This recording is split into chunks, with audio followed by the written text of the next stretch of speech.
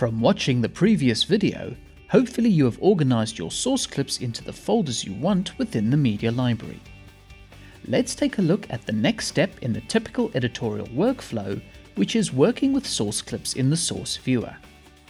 You just have to select a clip in the media library and it will automatically be loaded into the source viewer. Let's quickly run through navigation. You can play a clip by pressing the play button or pressing the spacebar. Alternatively, you can use the familiar J, K and L keyboard shortcuts to jog the clip forwards and backwards.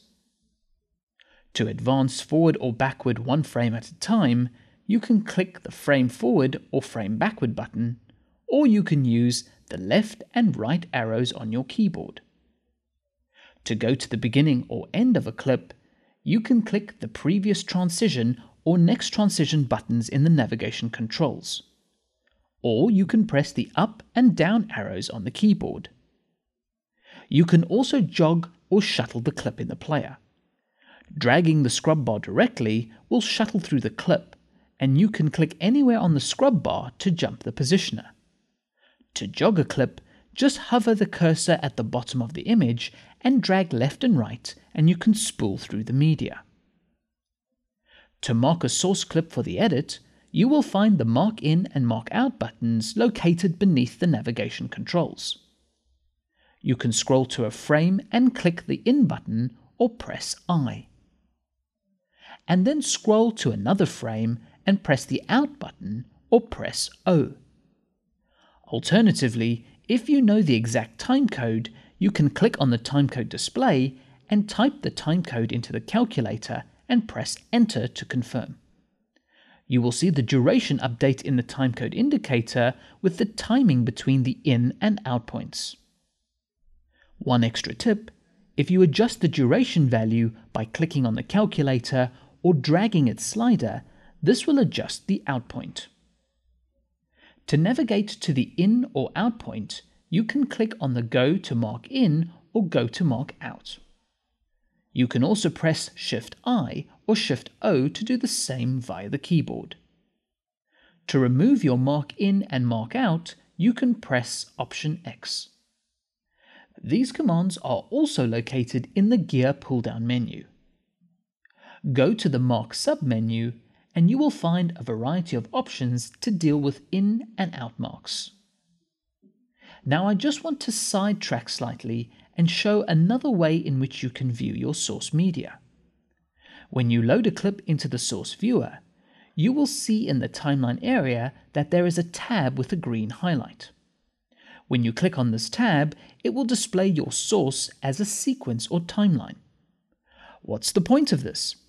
Well, it allows you to see how many tracks are in the source, the in and out markers, and you would move around it like you would a regular sequence. In different cases, you could add effects to the source before editing it into the sequence.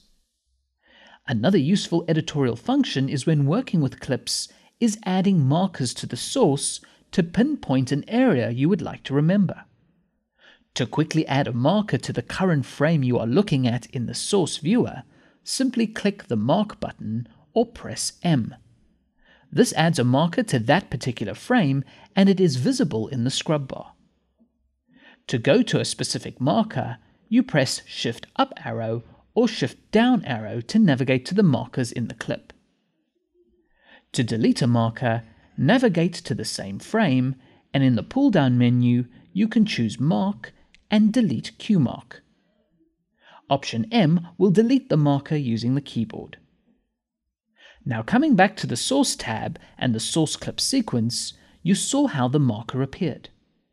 I'll just add another marker to the source clip. In the sequence, you can click on the marker and edit the name in the text box. You can also click and drag the marker to move it up and down the source clip. You can have as many markers as you like in the source clip, and each one can have its own comment for logging purposes. Once you are done, don't forget to switch back to the Record tab with the red highlight. This is so you can see the active sequence that is being edited. As a last tip to working with the source viewer, There are a lot of auxiliary functions that you may not use all the time, but they're always accessible through the navigation controls. For example, clicking and holding down the play button reveals the different modes you can choose to play a clip.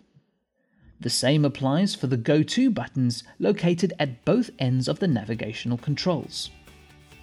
You can click and hold on the button to call up the pull-down menu, and you will find a variety of controls including navigation to markers and so on. In the next video, you'll learn how to view the source metadata and what it means.